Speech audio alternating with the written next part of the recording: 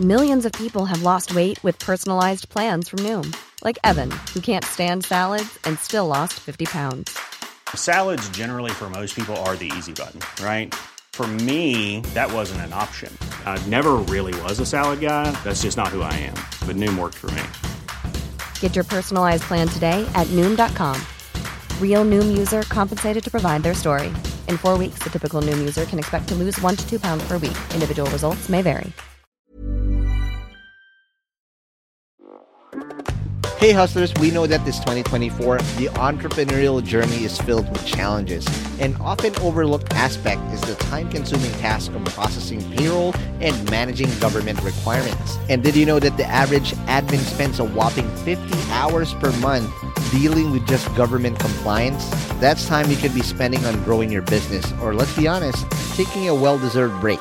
But fear not, we got a game changer for you, introducing Sprout Solutions and their tailored solutions for MSMEs called the Payroll Starter. With Sprout Solutions Payroll Starter, you can finally reclaim your time and get your life back on track. Say goodbye to the stress of remembering tax dates or worrying about missed payroll runs. This bundle is designed to make your life easier and your business more efficient. And here's the best part. The cost starts just at 5,000 pesos per month for businesses with up to 10 employees. Yep, you heard that right. That's just 5,000 pesos per month. So why spend another minute drowning in payroll paperwork when Sprout can revolutionize the way you manage your payroll and government requirements? Take the first step towards a more efficient business today.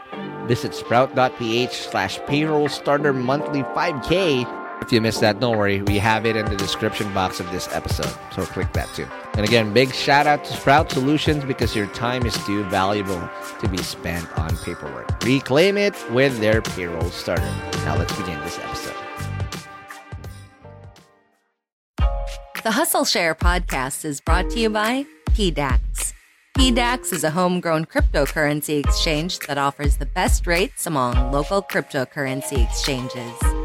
Download the PDAX app now on the Google Play Store, App Store, or Huawei App Gallery. Start trading Bitcoin, Ethereum, and other cryptocurrencies for as low as 50 pesos by signing up on podlink.co/hustlesharepdax. Also powered by Podmachine, the simplest way to grow and edit your podcast. Sign up now at podmachine.com and use the code HustleShare to get one free edit. There is a version of e-commerce where the company could turn a profit, right? It's not just going to be an endless parade. You know, there is light at the end of the tunnel if you do it right. So, yeah. Welcome to Hustle Share, the podcast that features the daily grinds of unique hustlers around the world to show not our differences, but that our hustles are very much alike. Now here's your host, Ronster Baetiong. Welcome to the latest episode of the Hustle Share Podcast. We are with another iterative alum, right? A few months back, we heard about what iterative is. It's basically the YC of Southeast Asia. We've had Suken Uy, who again told us why we wanted to create iterative to help Southeast Asian founders, you know, get the YC results per se. Today we have an alum that's doing really well from I think the latest batch of iterative. So let's welcome to the show, Mr. Ando Ramos of ODD. Whoop whoop!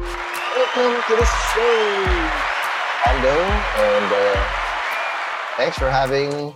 thanks for being here. Yeah, thanks for having me, Ron, sir. I've been a fan of the show for a while. Okay, perfect. And again, congratulations, Make the Iterative. I think you just had your demo day recently, as far as I can remember. And I've been low-key known about you guys for quite a while now. But the reason why I also really found out is because for the past few months, I've been studying how to be a VC. I've never told that to anybody here in Hustle Share. So I'm part of this program called Insignia Ventures Academy, where technically it's like a YC to learn how to be a venture capitalist. And one of my colleagues or one of my batchmates pitched ODD during one of our IC sessions. Like, oh, what are these guys? And blah, blah, blah, for a couple of weeks back. And then told us like, how did I not get these guys on the show yet? So that's why we're here. But before again I get carried away, I need to ask you, Ando, the $1 million question. Ando, what's your hustle? So, my hustle's Odd, or on-demand deals. And essentially what we are is we're an asset-light quick commerce company, and we build cloud convenience stores that deliver in minutes. So yeah, our main mission is really just to evolve quick commerce from these asset-heavy warehouses that burn money to asset-light warehomes that actually earn money. And the ultimate vision is just transform anyone's unused space into a quick business. Yeah, that's what we do, and that's why we do it. That's amazing. All right. Now, again, before what that is. So when you say it's Odd or ODD or Odd, right? That's how you want to call it, right? So Odd. Yeah, all right. It's Odd. So what you guys are doing are literally jumping off of the power of e-commerce and the on-demand economy, right? But when you say Odd, right, and quick commerce, and you mentioned that it's gonna be transforming somebody else's home. Are we talking about private residences that you now turn into mini convenience stores that can be your fulfillment center to deliver goods, or is it something else? No, that's exactly it. So right now, most of our Odd stores are in, their houses, they're in condos. We also have actually started dealing with businesses as well. So, even businesses have extra space, so earn extra income. And it's not something that's alien, because again, most mom and pop stores, the sari-sari stores, have already been doing this. The problem is they only sell to their vicinity, right? I grew up with my mom having a little sari-sari store in this little four-story apartment that I grew up in. And yeah, it's always been there. It's something that's been in existence for a while. But before I get carried away again too, I need you to buckle up, my man Ando, because we're gonna have to ride the Hustle Share Time Machine.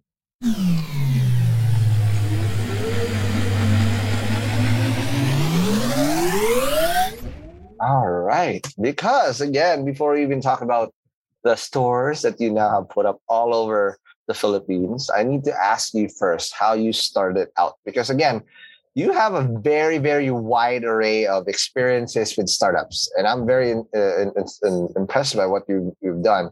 But before we even talk about your startup experience, again, I need to ask you first, pre-startup, and I want to talk to you about school and probably even before school. Was there any exposure to entrepreneurship in your family? And was business something that you really wanted to do early on? So, when I look back at my family, actually, we don't really have much entrepreneurs. I think the biggest entrepreneur is actually my grandmother and my mother's side. But actually, with my immediate family, not much entrepreneurs. Most of them actually, they work professions. So a lot of doctors, lawyers. My dad was he's worked corporate his whole life. My mom's a housewife, so actually not much entrepreneurship in my family. It's actually more in my friends that I was Got exposed. it. No, but that exposure to your friends, what did that bring you? Because again, somehow, some way, there's no entrepreneur that is, born. We all have our influences somewhere, whether it's from the family, from our immediate network, from our friends, whatever. How did that transpire with you? Yeah. So I think the biggest mentor or sort of inspiration I've had with my entrepreneurship journey is actually one of my best friends. So Luis Sia, co-founder of Shout out, Luis. Yeah, co-founder of Paymongo, co-founder of Playdex. Yep. So yeah, and actually he's also a co-founder of Odd. So he actually helped me start it. So yeah, honestly, it's his like friendship that sort of inspired me in a relatable way regarding entrepreneurship. I think when you're friends, you can sort of cut through all the bull crap and just get straight to what you need to focus on, what really matters. And I mean, you get to see the ups and downs, right? Like when you're close friends, you're able to sort of share also the hardships involved. So you get more of that real perspective that sort of prepares you for how it's actually probably going to go. Got it. That's amazing. And That's absolutely correct. If you have the right friends, and again, as cliche as it may sound, right? I strongly believe about the saying that you're the average of the 5 people you spend the most time with, right? And if you happen to surround yourself with the likes of Lucia, who we've also heard influence so many other startup founders who have even waded YC to Iterative. Heck, even Mikey is doing an amazing job now, right? That just rubs off. But I want to understand first, because how young were you guys when you started working on this? Because the young kids also now, especially at the age of 20 to probably 27, what you decide to do, and I sound old as shit saying this, by the way. No, but man, here's the thing, and this is hindsight being 2020. Whatever you decide to do after college, or probably even during the late part of college, will literally dictate the next 10 to 15 years of your life. Because if you decide to, I am missing out so much. I need FOMO. I need to enjoy life. I don't want to hustle. Hustle sucks, right? I need to enjoy life. I'm missing out so much. What do I need to do? Oh my God, my friends are going to LU, right? What you gonna do with that shit, right? But if you surround yourself with the right people that actually make you understand why you need to hustle in preparation for the future, then you'd get the secret, because most people don't ever see the light of it, and it becomes like an echo chamber of mediocrity across the world. How was that like with Luis and your friends? I think it was definitely a balanced experience. So in a way, it's very work hard, play hard culture. Because we of course work is, I would say, one of the most important parts of your life, right? It gives you purpose, keeps you motivated, keeps you focused. But at the same time, your life can't also just be about work. So I think like one thing about Luis is, and at least the group of friends that we have, and I think it's extended also to culture here at Odd, is, we also take time to take care of ourselves, and that's also about playing, right? So it doesn't have to be just about partying, right? Playing could be about like playing good sports, taking time to read a book that you're interested in, and spending time with your friends, right? So I think it's the balanced sort of approach that's worked with me and my friends. That's amazing. And what are those conversations like? Because again, your average of the 5 people you spend the most time with. But I want to know if you're, again, a lot of the listeners of this show are young 20-somethings. How do you know if you have the right people around you? Because again, you never know that, maybe I'm just part of the FOMO crew, right? You kind of have to surround yourself with better people at that point. What are the conversations like happening with the right hustle hard, play hard type of group? Because you'll never know that, I'm just stuck within this pinwheel. And guess what? I've wasted 5 to 10 years of my hustle hard, play hard I thought I was doing, but look, I'm stuck wherever I am. How was that like what were those conversations like in your crew, per se? So I think, especially when I look at my close friends, really friction makes fire. And it's the arguments that you have that sort of show you how you add on to each other, right? Yeah. Iron sharpens iron, my man. That's there. Yeah, and it's really how ideas evolve. Because if it's just arguments that sort of put people down, or there are cultures like that, right? In terms of like people that are friends that there's, when they argue, it's more to prove that they're right. But if you have an argument that sort of builds up, that sort of refines what each other saying or like proposing, then it becomes this mental exercise, and you're just like flowing with your friends. And you're disagreeing, but you're disagreeing to agree. And I think that's sort of like what I look for in my friends. It's like I like people who can disagree with me, but can also disagree with, right? And it's all about like, okay, whatever you're talking about, how can you just do better, right? So there's bound to be a way to do better, and whether that's in your startup, or even with your relationships. So yeah. That's great. And again, that's what it is. And if you are not surrounded with those people that push you outside of your comfort zone, you're you're in the wrong set of friends, guys. And there's nothing wrong with having new sets of friends. I had to do that as well, right?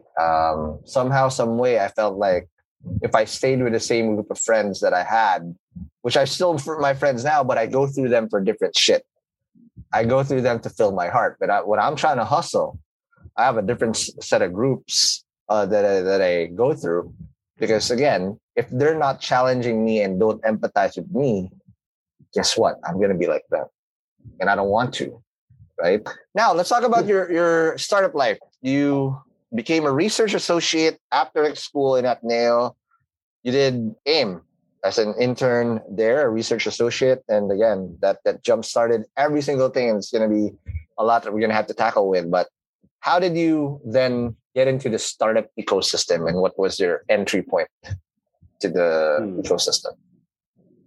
So honestly, it was still Luis that got me into it. So I think it all started to do with Upstart.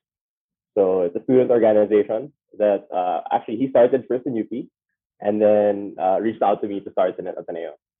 So yeah, in terms of Upstart, for the Upstart in Ateneo, our whole goal was really to bridge students with tech startups through job opportunities. So whether it came in the form of employment or internships, and basically the whole philosophy of the org was, if your dream is to start your own tech startup or your own business, the best way to do it is actually to work at a startup first. Yes, right. Startup, absolutely. learn the ropes, right? You see the tops, the bottoms, and it sort of gives you all the skills and even the drive to prepare you for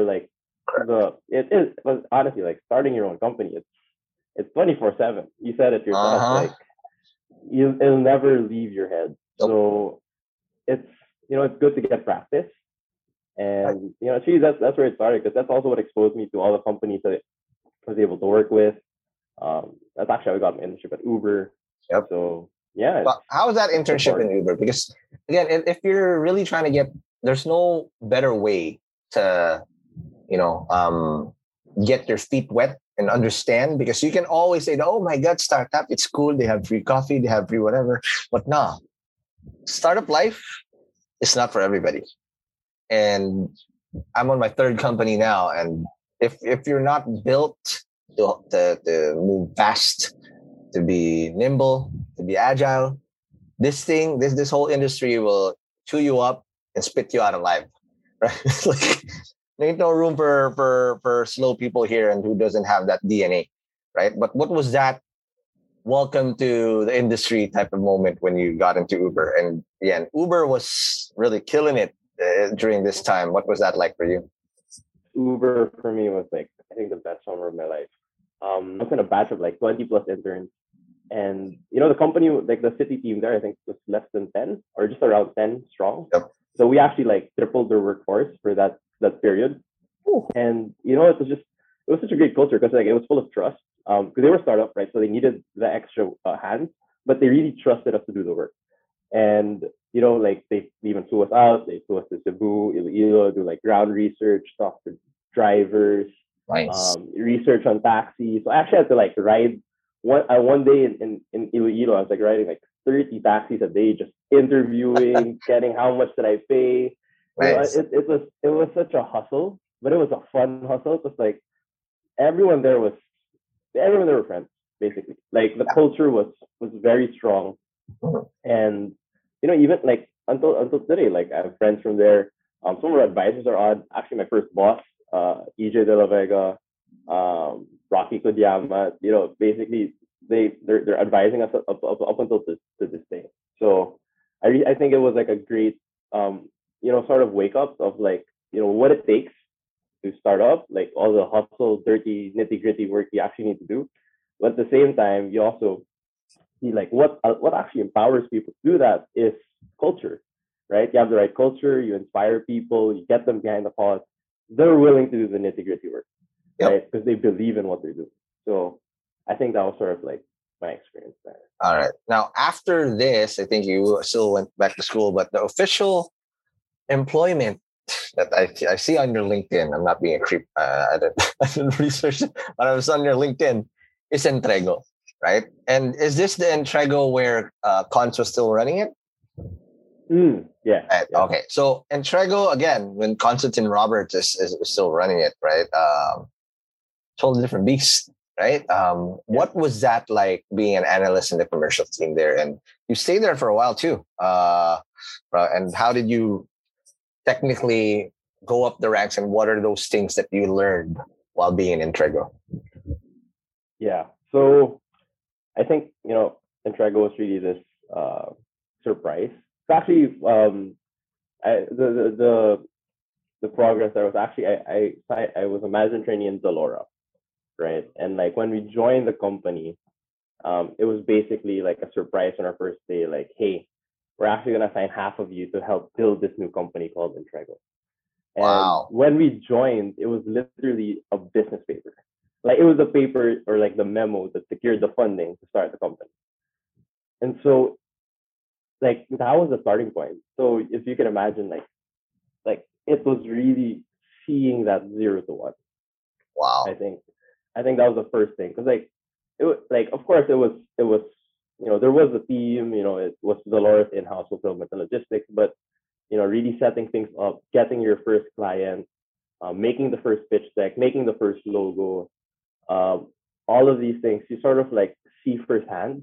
Mm-hmm. And it's an exciting time, right? Because it's like, what could this thing be, right? Got it. And it's I've also had a great set of friends there. So actually, I met one of my co-founders, Gab de los Reyes, in Zalora.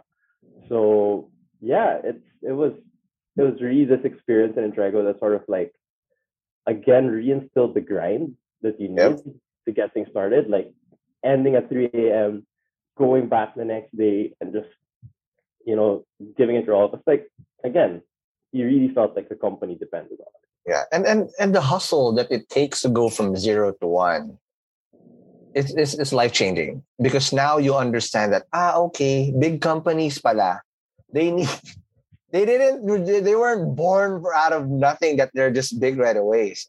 That it was built with blood, sweat, and tears. And if for you to witness, and not just witness, participate actively on that role, that will set you up for life. Because when it's now your turn, though you can never really prepare when it's your turn, but at least you have a glimpse of what those things are. And I want to now understand from your point of view, especially during Entrego, because as a startup evolves, there's different sets of skill sets and people come and go, right? You know how it is. Attrition in startups is, again, it will eat you up and spit you up alive, right? That's the nature of the beast. I'm sorry, right? But those skills are life-changing, because, again, what you learn in a startup. So if you're listening to this and you're just considering, hey, should I join a startup or should I create your own? I suggest, and this is just my 2 cents now, knowing what I know, if you don't have any experience doing a startup, join one first. So you understand, you're not just spectating from afar. You need to put your own blood, sweat, and tears. And I want to know what those blood, sweat, and tears meant for you when you joined. Because you started from day 0 with a piece of paper. What were you actively doing to really get that done? Just paint that picture for us. How different was it from day 0 all the way to when you left as a retail SaaS sales manager? I think it's sort of like paint a picture of like how different 0 to 1 is from 1 to 100. Yes. Like the 0 to 1 is exciting because it's very creative. Yep. It's like the world's your oyster. You have so many possibilities out there. Right. Where is this gonna go? So that was sort of like the experience of just hustling and just churning out new stuff, setting the foundation, and basically I think second half you really saw more of like the 1 to 100, and in a way you need different sets of people for both. Correct. right? And for the 1 to 100, it's more about, like optimizing stuff, managing it, sort of just going through the motions in a way. Yep. So I think like that was sort of like the difference I saw. I think in a way it's different when I guess you have a level of ownership over the company Yeah. to sort of like Whether you have stock survive the options or 1 to 100. not. Yes, exactly. Which sort of determines your 1 to 100. The 0 to 1 will always be exciting and will always sort of like, get you hooked. If you're that type of person, right? If you're that type of person like to pioneer, who likes to be in the forefront, like 0 to 1 is always going to be exciting. But the 1 to 100, like it takes that level of, I'm bought in, I have skin in the game. That'll sort of tell you whether you're gonna last there or not, right? And I think that's like sort of like my experience. I didn't have options, so I didn't like. Of course, I had this emotional attachment in a way because of course it's like your baby. Like it's like it was my quote unquote one of my first babies. So I was like that's sort of difficult, emotionally I'm attached, but financially not really attached. So, I guess that was sort of like the But let's experience. talk about the hard skills real quick. So you went from 0 to 1, you started from analyst to senior analyst to enterprise solution and implementations manager to retail SaaS manager. How did those skill sets evolve in order to do that? Because again, in a startup, promotions are, especially if you're doing well, which most startups will never get to see the light of. That's why it's important that you also got into a well-run startup, because most startups don't even get past 0 to 1, right? They're dead in the water, and that's okay. That's normal, by the way. If your startup struggling right now, that's fine. Every one of us had to go through that too, right? But it takes a special type of founding team led by an amazing founder to get to year 2, year 3, year 4, right? Because most startups don't even make it there. What was those skills you had to learn and evolve in terms of your role before you decided to really jump ship and go to the other startups that you've been to? Yeah, I think especially with a operations heavy company like Entrego, fulfillment and logistics, I think the biggest skill I learned working in that company is how to be process oriented. Making swim lane process charts and just really seeing how are all these moving parts working together, right? And I think that's something that I applied the most. Enterprise solutions and implementation. I literally had to make all the SOPs or standard operating procedures. Were you spoon fed, like or you had that. to do that on your own? It was like do it on your own. Like I was handling sort of like the entire onboarding process by myself. I didn't have a team, so it was it was definitely again the grind. Like imagine having to type out step by step, literally from handover from this person to the next person to scanning it, tagging it, like writing that all down, and doing it for each client. Each client's different, right? So this enterprise, it's a customized solution. Yep. And that's the first part, laying out the process. Second part is communicating the process. Yep. Right? It's being able to tell, okay, let's say, let's say, this is how Lazada wants it, this is how Entrego wants it, this is the solution we come up with in the middle. Now it's about telling each and every stakeholder there, hey, this is your part in the machine, right? This is where you will contribute to this company. And there are two different skill sets, I think, like being very process oriented, right? Sort of just laying things out and then communicating it to stakeholders. I think those are like, in a way, some of the crucial skills that I'm applying now in Odds, right? Like for us, like one of our key values is like being very process oriented. And the reason why is one thing that I learned being very process oriented is the process gives you an objective argument, right? When things don't go as planned, which they always do, it becomes a question of, okay, which step of the process did we mess up? And second, how can we improve this process, right? Right? If there's a step there that everyone's messing up in, maybe it's not the people, it's the process that we need to fix. So I think that's sort of like one of the biggest skills I learned in Trego. That's also what I applied to the retail SaaS team. It's basically just how do you make sales a repeatable process, right? Because sales at the end of the day, it's a numbers game, right? You start with your top line, and then it's all about percentages of how many people move down the funnel. So as long as it's clear and you sort of know, okay, where am I falling out on that funnel? Again, you're able to optimize that process. So yeah, I think being very process oriented is something that I learned it in Trego and something that I'm applying to today. All right, now let's take our first break. And when we come back, let's talk about how you then jumped into your next few startups before you decided to create Odd and you co-founder and CEO. Let's talk about that more after the break. Hey, it's Danny Pellegrino from Everything Iconic. Ready to upgrade your style game without blowing your budget? Check out Quince. They've got all the good stuff, shirts and polos, activewear, and fine leather goods, all at 50 to 80% less than other high-end brands. And the best part? They're all about safe, ethical, and responsible manufacturing. Get that luxury vibe without the luxury price tag. Hit up quince.com/upgrade for free shipping and 365-day returns on your next order. That's quince.com/upgrade. Spring is my favorite time to start a new workout routine. With the weather warming up, it feels easier to get into the rhythm of things. Whether you have 20 minutes or an hour for a Pilates class or outdoor guided walk, Peloton has everything you need to help you get going. Get a head start on summer with Peloton at onepeloton.com. Hey guys, I have a very, very exciting opportunity I want to share with you guys. If you're a B2B startup founder, listen up. Your ticket to growth is here. Introducing Impact 24, the Philippines' largest B2B SaaS challenge.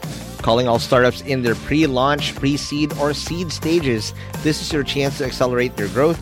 Submit your pitch to Impact 24 and get ready for a 10-week intensive program to elevate your solution. What's in it for you? How about up to 500,000 pesos in MVP project support, exclusive credits from industry partners, personalized mentoring, and a shot to pitch at SaaSCon PH, the country's biggest SaaS conference this April. But you gotta hurry up because submissions close on January 26, 2024 already.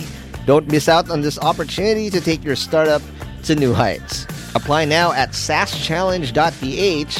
That's SaaSchallenge.ph. And good luck, and I'll see you guys in Impact 24.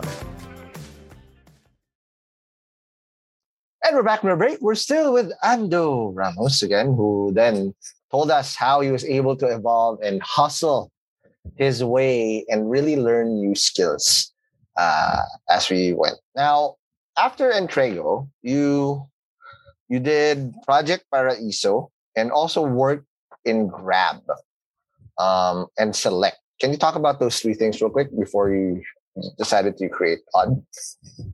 Yeah.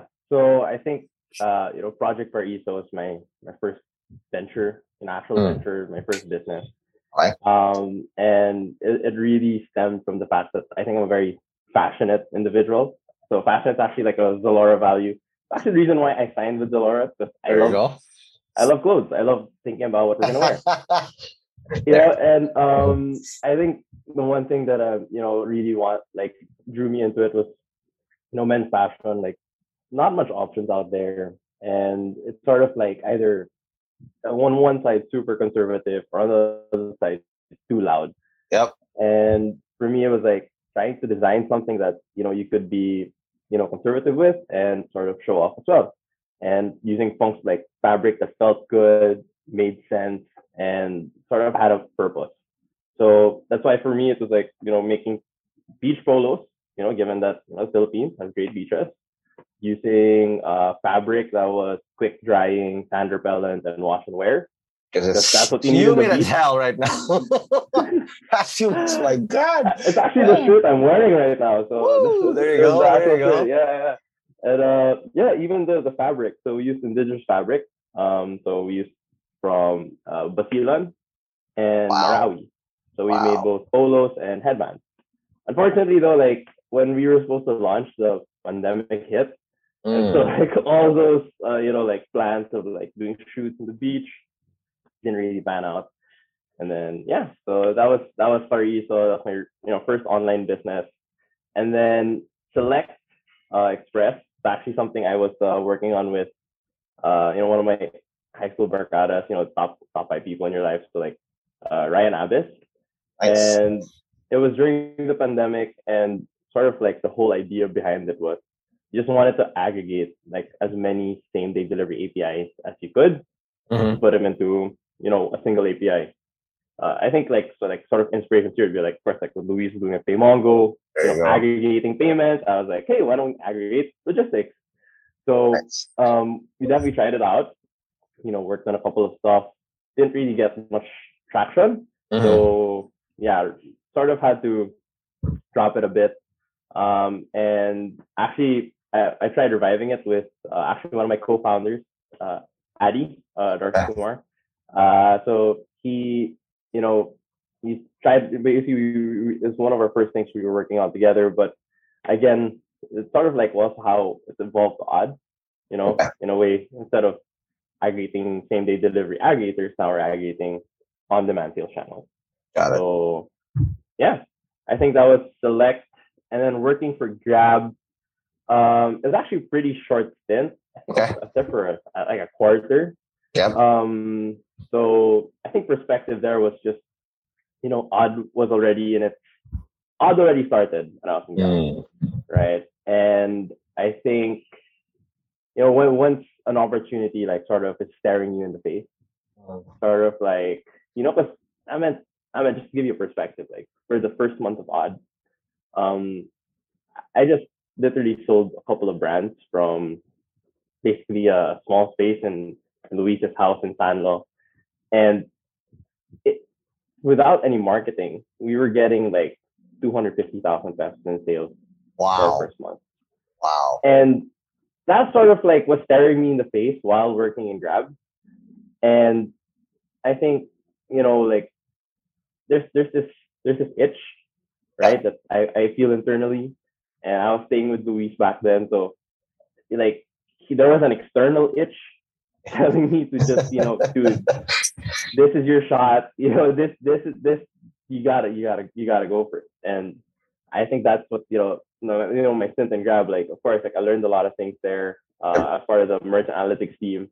So like I was setting up promos for merchants in Grab Food, Grab Mart, Grab Express. So I really sort of learned how, Grab thought about promos, what were the metrics that mattered. And, it was a learning experience. I wish maybe I would have done it a bit earlier, given that it just coincided with the birth of Odd. So, yeah. That's amazing. But a couple of things here before we talk about Odd full on for the rest of the episode. So Project Paraiso and Select, right? These are your first attempts at your startup. And given that you've already seen how it is like doing 0 to 1, it's absolutely fucking different when it's you now doing the 0 to 1.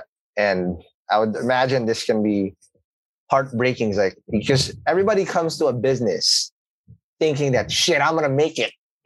This whole grand plan that I've had in my head would be like, it's just going to happen naturally and I'm not going to get hit by these things. But obviously that's not what happened.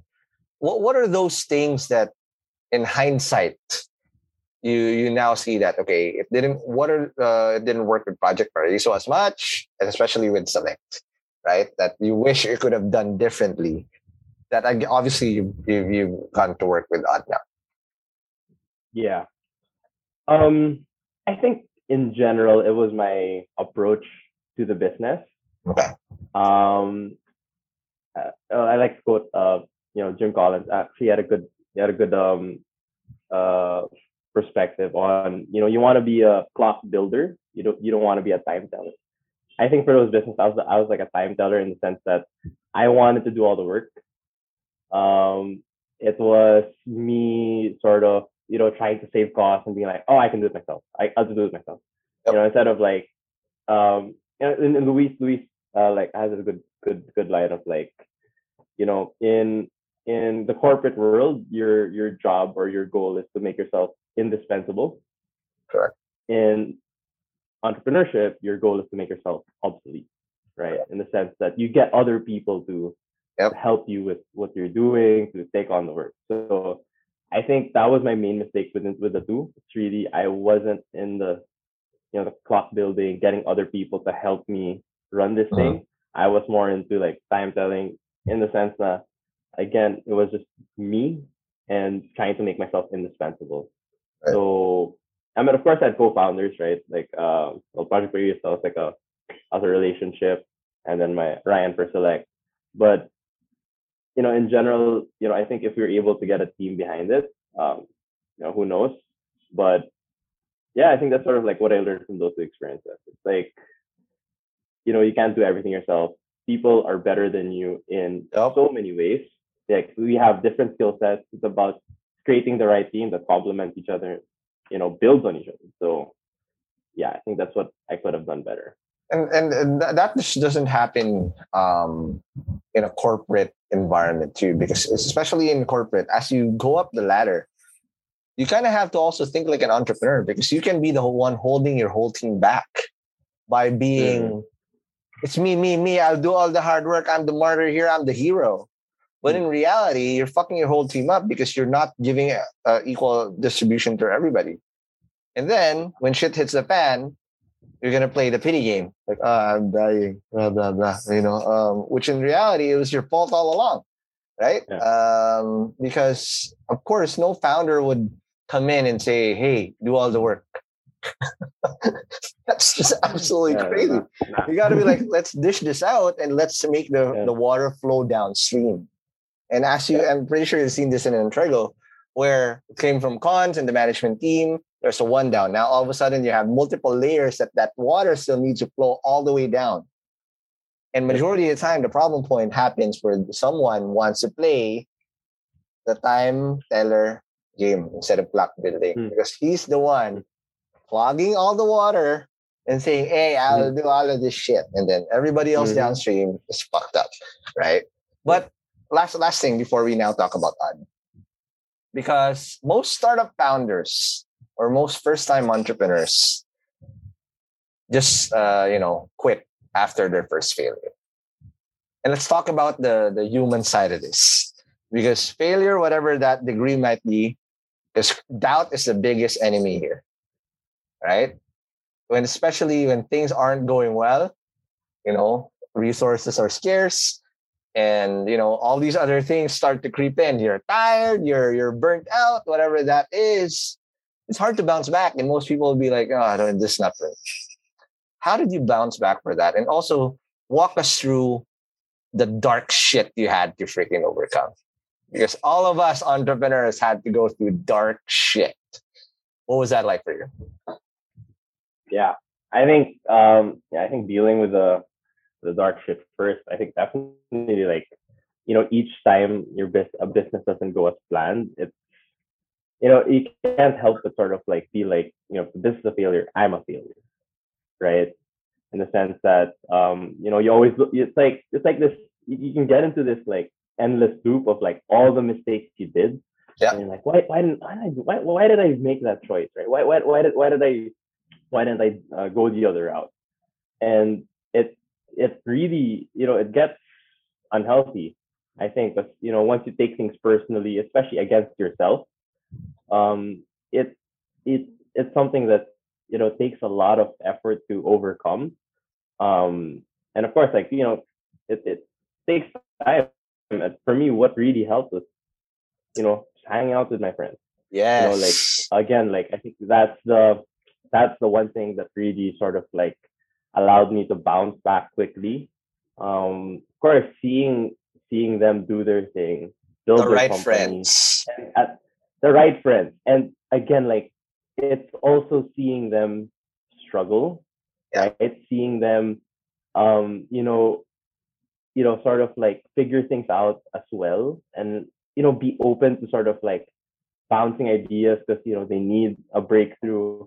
Like I think that was sort of like what helped me, because it made it a whole lot more human, right? Again, like what you see on LinkedIn, what you see on social media, that's the highlight reel, all the success. It's the highlight reel. Like, don't believe that. Like, this guy did not have it figured out since day one. Nope. He's still figuring it out right now. Yep. You know, and I think it's when you sort of be real with yourself that, okay, you know, it's good to doubt the idea. I think, like, you know, it allows you to sort of like iterate and sort of improve on it, but it's the self-doubt that's debilitating, right? Yep. So I think that's sort of like what I was sort of learning. It's like, doubt will always be there, right? Yeah. Doubt will always be there. It's, I don't like, unless you know, reach, I don't know, nirvana or something, you're never just gonna not doubt. But I think it's more of like channeling the doubt more towards what you're doing versus channeling it to who you are. Correct. Right? Because like, you know, who you are, that's something that in a way you need to be friends with. Yep. Right? You can't be like a consultant to yourself, like, oh, this is where you're, you know, this is where you're wrong, this is where you've messed up. You know, you do that to your business. You start doing that to yourself. It's, you know, it actually affects the business, right? Because you don't have the confidence to do the things you need to do. You don't, you know, if you don't think you can do it, then definitely you can't do it, right? Because going into it, you're already thinking of like how it's going to go wrong, and in a way, you're hesitant. You're not as decisive, and I think like the dark place is real.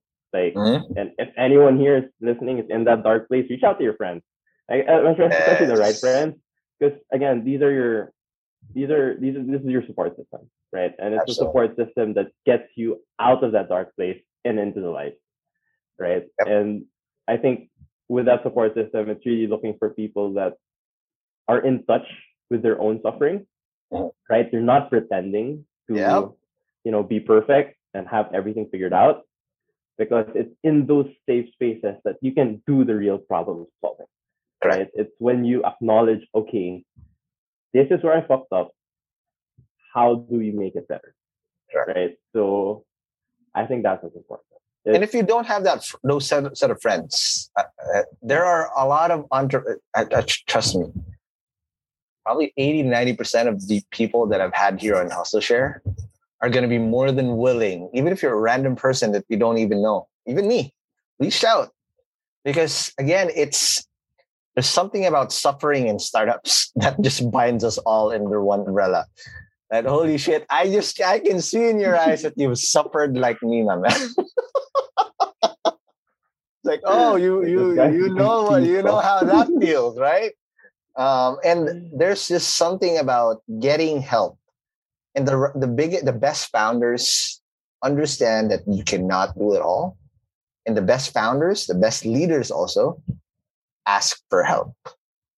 You need to get over that hump that, oh shit, I can do this. No, dude, if shit hits the fan, first thing you need to do is breathe and then ask for help, because there's no amount of overthinking that can actually get out of you that dark place. And again, the light will come from the feedback of people that have suffered like you before. And look at it now, like shit, we you know, you realize that, you know, some days it's just really dark and eventually it will get better.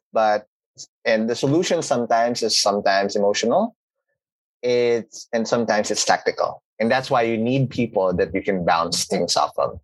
Because if not, your head is going to be an echo chamber and it's just going to put you into another downward spiral, into an endless abyss right there. And last thing before we just say it, I'm very passionate about things because I just literally got off of a dark phase too.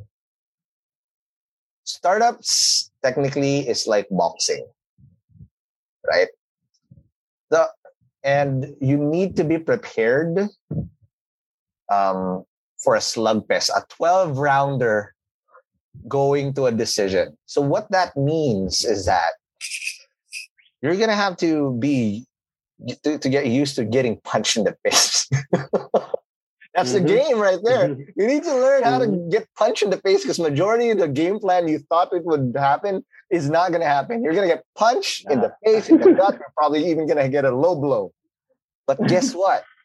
Every single time you get knocked down, you need to figure out how to get back up and still throw punches to try to give yourself a chance to win. It's brutal. Brutal. It's brutal. Amen. Holy shit. Amen on a Sunday. That's the game. Amen on a fucking Sunday right there. Amen But on okay. a Sunday. You managed to bounce back and now give it another shot, and it looks like it's doing really well with Odd. How did you try to bounce back and come up with the Odd ID, and what are the things you did right this time? Yeah.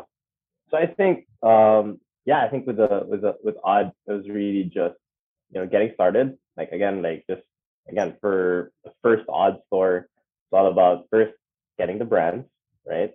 Okay. Getting the sales channels, setting up on Grab, Food Panda, and creating a system between the two, right? Supply and demand. And, once it starts running, I think what really helped me this time was really focusing on the team, right? And that's like one of the biggest advices that Luis had with me was like, pick your co-founders like you're picking your wife. Yes. Because these are people that you're gonna deal with, you're gonna argue with, you're gonna, and I'm at today I live with my co-founders, so I know them, and like I know them and to tell all their quirks and shit.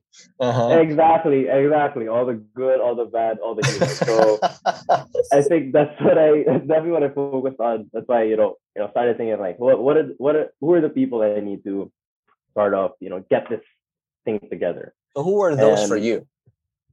So definitely like it was like Gab. So Gab, I met him in Delora. I've been knowing his experience. He's a great planner. Like I meant like in terms of setting up financial models. Nice. Really looking into the numbers of of course like plans don't always go as planned, but having a plan is still better than having no plan. And it's really that plan that sort of like centers and at least makes clear like what are the the levers that you can pull when things are going wrong or going right.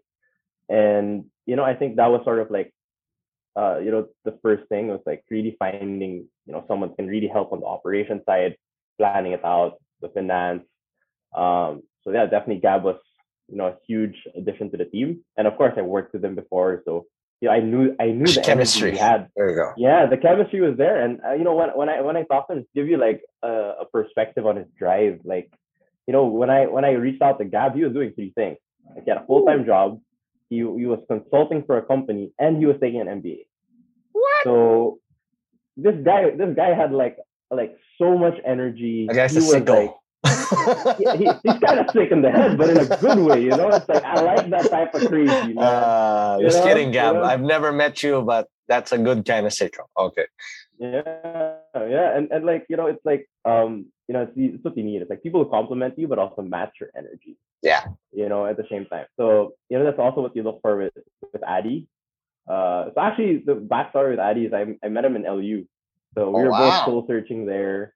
Yeah, and he was still working for Sendit, and he was working for Sendit, and he, for us it was like first it was a friendship, like we'd bike in the morning, of course we'd party at night, and it's like I knew Addy was a really nice guy.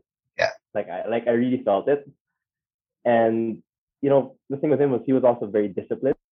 Like for me, like the thing with Addy was like, the first time I saw him versus the second time I saw him, it's a completely different person. Because in like a span of 3 months, this guy lost 80 pounds.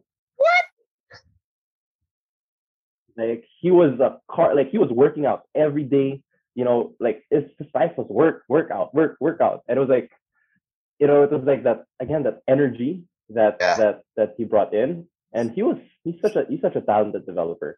Mm-hmm. So up until today, all the tech that we have here at Odd is built by Addy. And I think it's a mixture again of the skill set and the energy that you look for, right? You need people that of course they're different from you, right? But they're same in a way, in a same but different. Gotcha. Right? I guess that's what you want to look for. You want to look for people that sort of can grind with you, can sort of keep up with the pace, but at the same time look at things differently. Gotcha. Right? Because you can't have as you mentioned, echo chamber. If your founding team is an echo chamber, You're the wrong team, my man. Right That's there. the wrong team, man. Because Yep. it's gonna be like, okay, just going one direction. You're not questioning that direction. Yeah. You don't know the blind side, so Exactly. not good. All right, now let's take our last break. And when we come back, let's talk about how you then got to Iterative and how you got traction and what's next for Odd. Let's talk about that more after the break. Hey hustlers, it's time to talk business once again, and we're excited to share a bit more info about our sponsor, Sprout Solutions. And again, just like what I said at the start of the episode, you should check out Sprout's Payroll Starter as you grow your own startup. Because this bundle that they have is literally what you need to take your startup to the next level as you grow your employees. And this bundle is your key to freedom, including payroll outsourcing to experts, a subscription to timekeeping and attendance software, and government compliance services. Sprout's Payroll Starter has you covered for payroll, BIR, SSS, and taxes. All the stuff that no founder loves to do. So let Sprout handle the busy work and say goodbye to lines and tax payment stress. All this for as low as 5,000 pesos. Again, that's just 5,000 pesos all in for your payroll and HR needs. So visit sprout.ph, payroll-starter-monthly-5K, or again, just click the link in the description box of this episode to elevate your business management game. And again, big thank you to Sprout Solutions, liberating your time for what truly matters.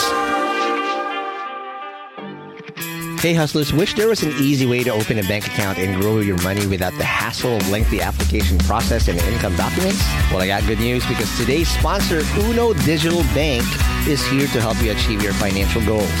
You can easily open an account with the Uno app in just 5 minutes and one valid ID. And as one of the 6 digital banks licensed by the Bangko Sentral ng Pilipinas, the company is committed to providing customers with simpler, better, and more accessible banking.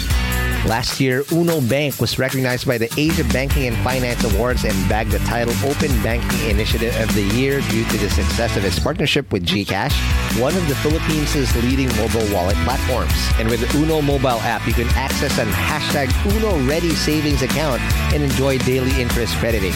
With their hashtag Uno Earn or hashtag Uno Boost time deposit accounts, you can enjoy a high interest rate of up to 6.5% per annum.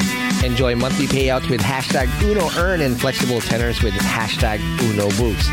Other app features include pay bills, the Uno Virtual Debit MasterCard, life insurance, scan and pay with QRPH, and phones. And the one thing that I really love about Uno Digital Bank is they're open to collaborate with a lot of Filipino startups. I've had a chance to see the partnerships that they've had lined up with the startups that they have, and it's truly exciting to see how a digital bank like Uno can enable startups to unlock the power of fintech through digital banking. So if you're ready to elevate your banking experience, download the Uno mobile app today from the Google Play Store or App Store. Or if you want to collaborate with them, I'll be happy to give you an intro. Just shoot us an email at hello@hustleshare.com.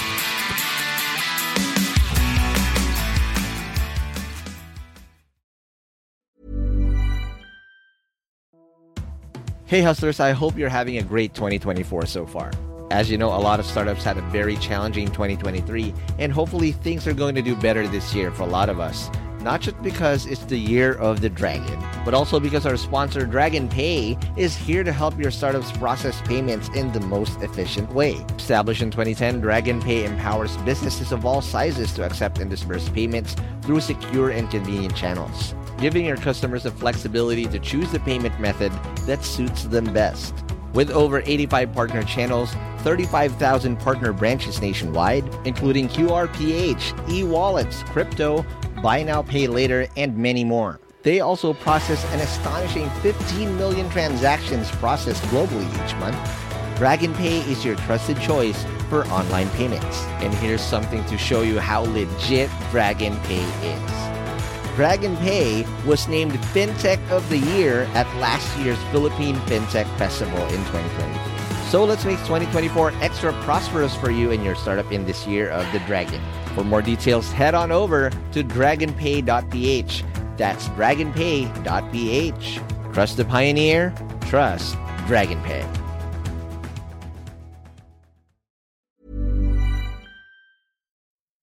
And we're back from the break. We are still with Ando, who then told us how he was now able to find the right team of sickos like him No, just kidding. But of people who Yes, match the sir. energy, who see the same North Star, that will argue, but it's for the same winning, mindset, right? You're trying to win together, not to one up each other. Like, hey, I'm better than you, whatnot. Because that's already a recipe for disaster. If your team is just trying to prove who's better than each other, you can argue as long as you are trying to get to the same winning outcome where everybody wins. Because again, as much as startups is a slugfest, it's a Royal Rumble because it's a team sport. Right? Yes, sir. You gotta, when somebody gets knocked down, you gotta freaking put that guy up and cover him, right? Yeah. Because it's a team sport. So for you guys, what are the things you got rolling, especially with your traction, as you really got into a program like Iterative? So I think, in terms of our traction, I think, I guess what really allowed us to expand was, when we really looked into franchising, right? Because in a way, franchising, it's not new. Like, so many franchisable businesses out there. And, the beauty of it is with franchising, you actually make money every time you launch a location. Yep. Versus, let's say, the asset heavy, type of quick commerce where everywhere else you put out, tendency is you're going to lose money. Gotcha. Right? So I think that was what sort of was our main ingredient in terms of expansion. And I think what really helped was when I was looking back at, like, why did I even start Odd in the first place? Why did I put up the Odd store? It was really because, one, I wanted more money, right? Yep. It was the pandemic. Pandemic hit hard. The businesses I tried did not work. So I was like, hey, I need to make more money. Gotcha. And two, how I was able to, make more money was the fact that there was some extra space lying around where I could just put these goods and have, POS devices for the sales channel. And I think that, like, when you mix the two, when it's like, okay, I want to franchise this business, and at the same time, sort of leaning into, a lot of people shared the same problems that I had starting the office, right? I wanted to start a business because I wanted more money. They have extra space. And now it was all about how can you make that process as easy as possible, right? How do we make it a quick business, right? Because, everyone I think out there wants a business. Like, who doesn't want a business, right? But at the same time, just thinking about first, what are you going to sell, right? That's hard. And then thinking about, like, how am I going to sell it? That's another step. It's another process you need to do. For us, it's like, what do you want to sell? We have 100 plus brands which you can choose from, right? So you don't even need to work with these suppliers, order it on the system. Where do you want to sell? You set you up on 3 sales channels, right? And you can earn through all 3. And we just launched our Odd app, so now you can even promote yourself actively on social media. So I think, again, it's just in terms of the traction, it's like being able to franchise, being able to really lead into people wanting more income, and sort of creating a system that made that whole process a whole lot easier. And that's sort of like what allowed us to reach 70 locations as of this point. And we're covering Greater Manila area right now, but we've launched in provinces as well. So now we have Odd stores in Laguna, Bulacan, Pampanga, and even Nueva Ecija. So it's I think that, like, those key ingredients that sort of like really allowed us to scale the way we have and continue to do as well.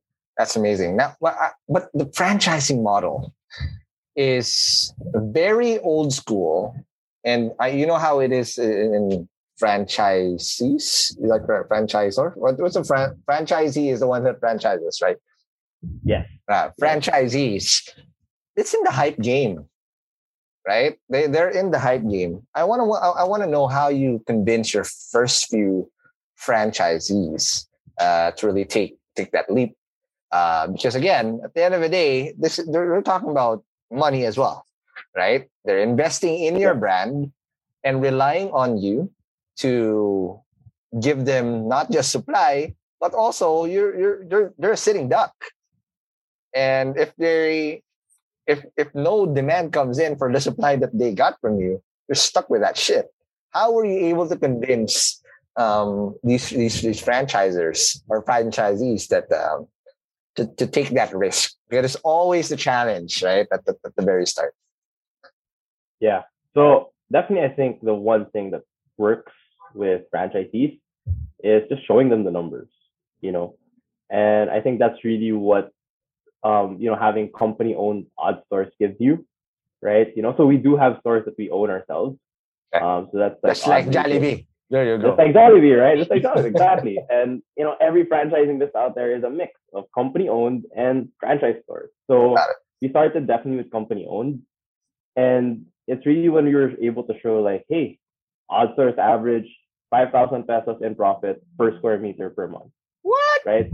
That quick number, right? That's when you think, okay, how much space do I have? How much square meters of space do I have? Right? Or do you have, Ronster, right? Think about it, Ronster, like how much space do you have available?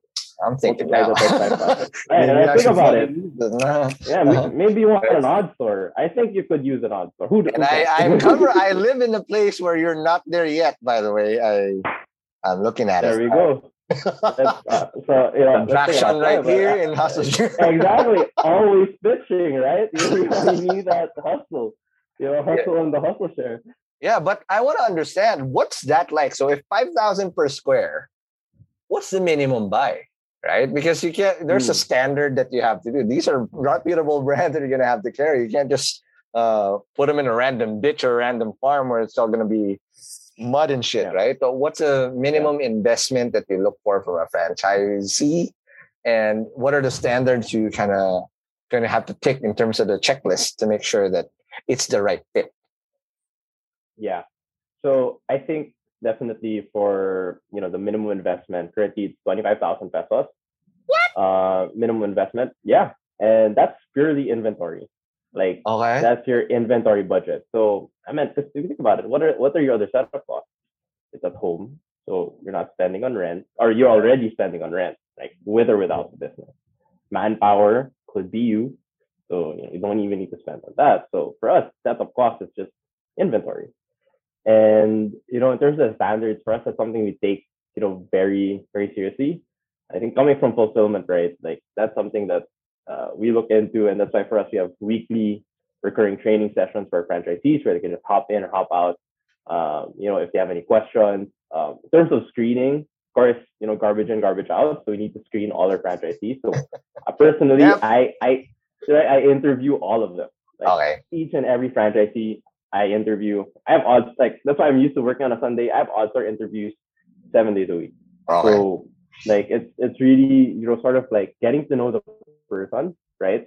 Knowing if they have business experience, checking out like what they've done in the past. If they have plans on like how they actually want to grow the store. These are easy indicators, I think, or qualitative indicators where you can sort of like see, okay, is this person serious, right? Because that's, in a way, you're not investing in the space, you're investing in the person. As a franchisor, it's like you're not picking this person because of where they live. You're picking this person because of who they are. And like once you're able to sort of have an idea of, or like a general feel of that, I think it helps. And yeah, in terms of, again, training, it's just making sure they always have that, these training sessions to just go back to where, okay, in terms of storing it on a dry location, like, how do you actually do that, right? How do you set up your chiller in such a way that you don't contaminate other goods? How do you set up your freezer in such a way that, again, you don't mix, let's say, the vegan stuff with the steak? So, it's that, again, like, screening people who get in, and of course, like a constant training mechanism that sort of helps them continue as they go along. Got it. Now let's talk about demand. Because again, now people are sitting with these supplies, right? Mm-hmm. Random tapa or tocino in their fridge all of a sudden that it's just sitting there. But somebody's got to buy that shit. And they don't have the ability to flip that directly, right? Yeah. And they have to rely on odds through your distribution channels, which again we'll run down later. But how do you make sure that constant flow of business, that turnover, especially if this is buy and sell, this is old school buy and sell, done in a 21st century, technically, right? But how are you able to make sure that your franchisees are not just stuck with perishable goods wherever they are to get that done? Yeah. So I think it's definitely a balance between investing in our franchisees and empowering them to invest in themselves. Okay. So I think with like investing in franchisees, that's why we have odd marketing support. So for example, again, 3 sales channels we have are Grab, Food Panda, and the Odd app. And what we do is we actually, buy these marketing packages on these platforms. So Grab and Food Panda. I think last year we were like one of the top spenders on Grab. And of course, that was what I used to do before, right? I used to set up these promos. So you know the game. Sort of like, I know the game. So I know which ones to go for, I'm like, okay, we're going to go for this one. And I think like definitely that shows like our franchisees, like, the only way we win is if you win, right? Gotcha. That's the thing about our business. Like we are, we need our franchisees to succeed for us to succeed. And, when, spending on marketing is one thing. But, for us, it's also about, how can we empower them to win? And that's why, for example, we empower them to, really, sell or market their store by the Odd app, right? So basically, like the Odd app, the way we designed it, it's more like Shopify in the sense that, franchisees can actually basically promote their store on social media. They can send a store link, category link, product link, etc., and even provide them with marketing collaterals that they can share. So we have collaterals on a store level where, each store actually has their own unique collaterals. We have collaterals on a category level. Let's say if a franchisee wants to promote vape or steaks or sweets. And basically putting those two together, basically the tools to really, promote their store, and also like the collaterals that, make it enticing for customers to actually like, click that buy now. It's how we like empower them to sort of invest in themselves. Because, they also need to do part of the marketing, right? Of course, we do it ourselves. We spend on these promo packages, but again, it's a relationship. And, if, the franchisees are empowered to market themselves, then for us, that's organic growth, right? Because it's them pushing their stores now. Right. Especially if you need toyo in the middle of the night, that's a horror story. You trying to cook adobo, you don't have toyo.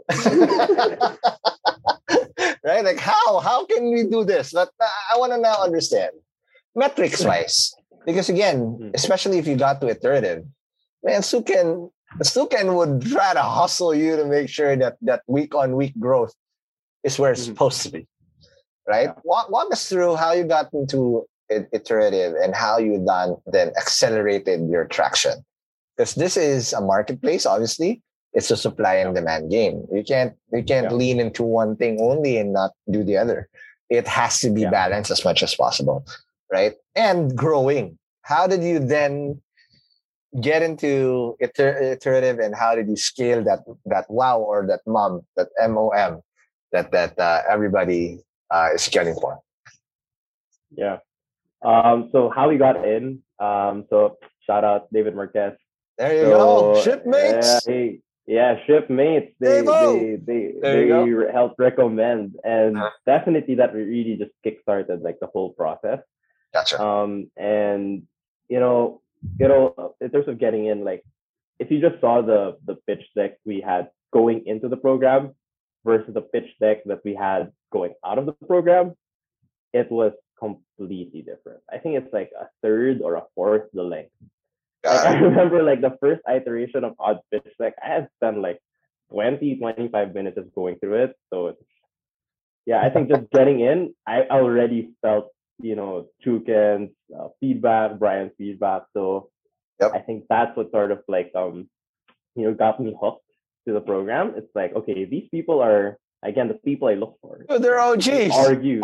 Exactly. The OG, it's like they will not hold their feedback back. They will say what they feel, but it's about the idea, right? And that's what's important. So, during the program, I think, they challenged a lot of our assumptions in terms of like, how we wanted to approach the business. And, I think in terms of what, you mentioned supply and demand, right? For us, I think what they really, drill down on is, okay, focus on supply first, right?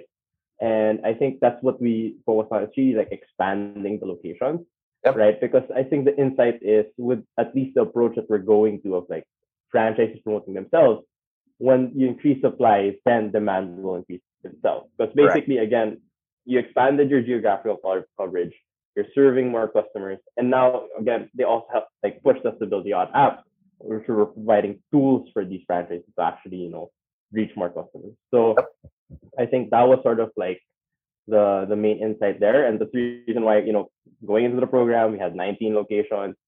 Going out of the program, during demo day, I think we had like 65 locations. So we literally 3x the number of locations that we have during the program.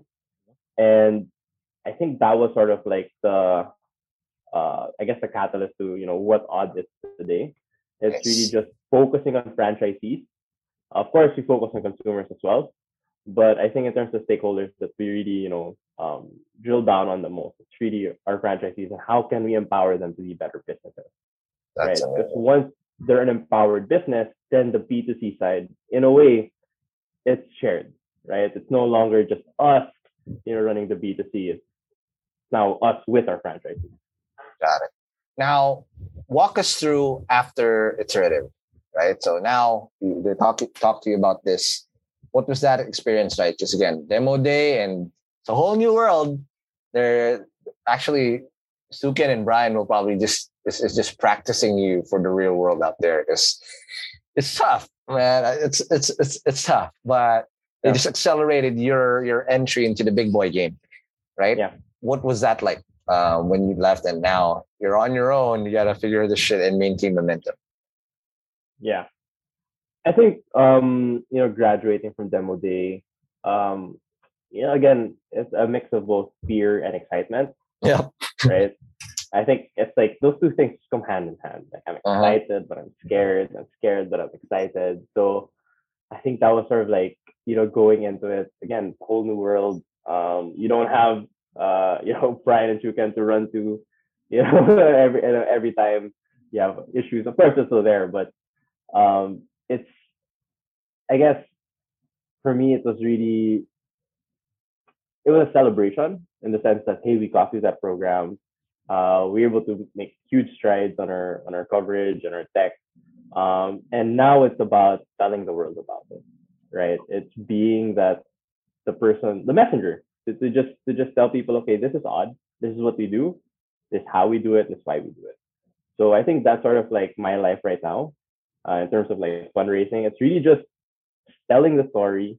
Very similar to like what I'm doing right now. And just like, making people believe the same thing that I think, we believe in, Suken and Brian believed in. And again, with all the members of Odd Family, what everyone believes in and works on every day. So I think it's, that's what sort of like gives me confidence. I mean, of course, the market right now is kind of, it's there's a lot of bulls out there. Yeah. It's definitely actually, it's a lot of bears, not bulls. A lot of bears. Bears. A lot of bears. Holy shit. Bears. Grizzly territory. It's but for me, it's like as long as you have confidence in like the business, I think in terms of the metrics, we are what basically we believe we're what DC should be looking for. Right, because we believe we're capital efficient. We know how to extend our runway. We're very creative with how we approach problems, and for us, it's like it's really showing people that there are three main cost centers in e-commerce, right? Fulfillment, logistics, and marketing. And we believe we have solutions for all three cost centers for a more asset-light approach. So I think it's like just being very consistent with the story and really showing them that, hey, we didn't just do this because this is how everyone else is doing it. We're doing things in an odd way because we think there's a better way to do things. Got it. So I think that's sort of like my journey right now is just sort of like telling that story and being able to show people like, okay, like there is a version of e-commerce where the company could turn a profit. Right? It's not just going to be an endless burn. There is light at the end of the tunnel if you do it right. So yep.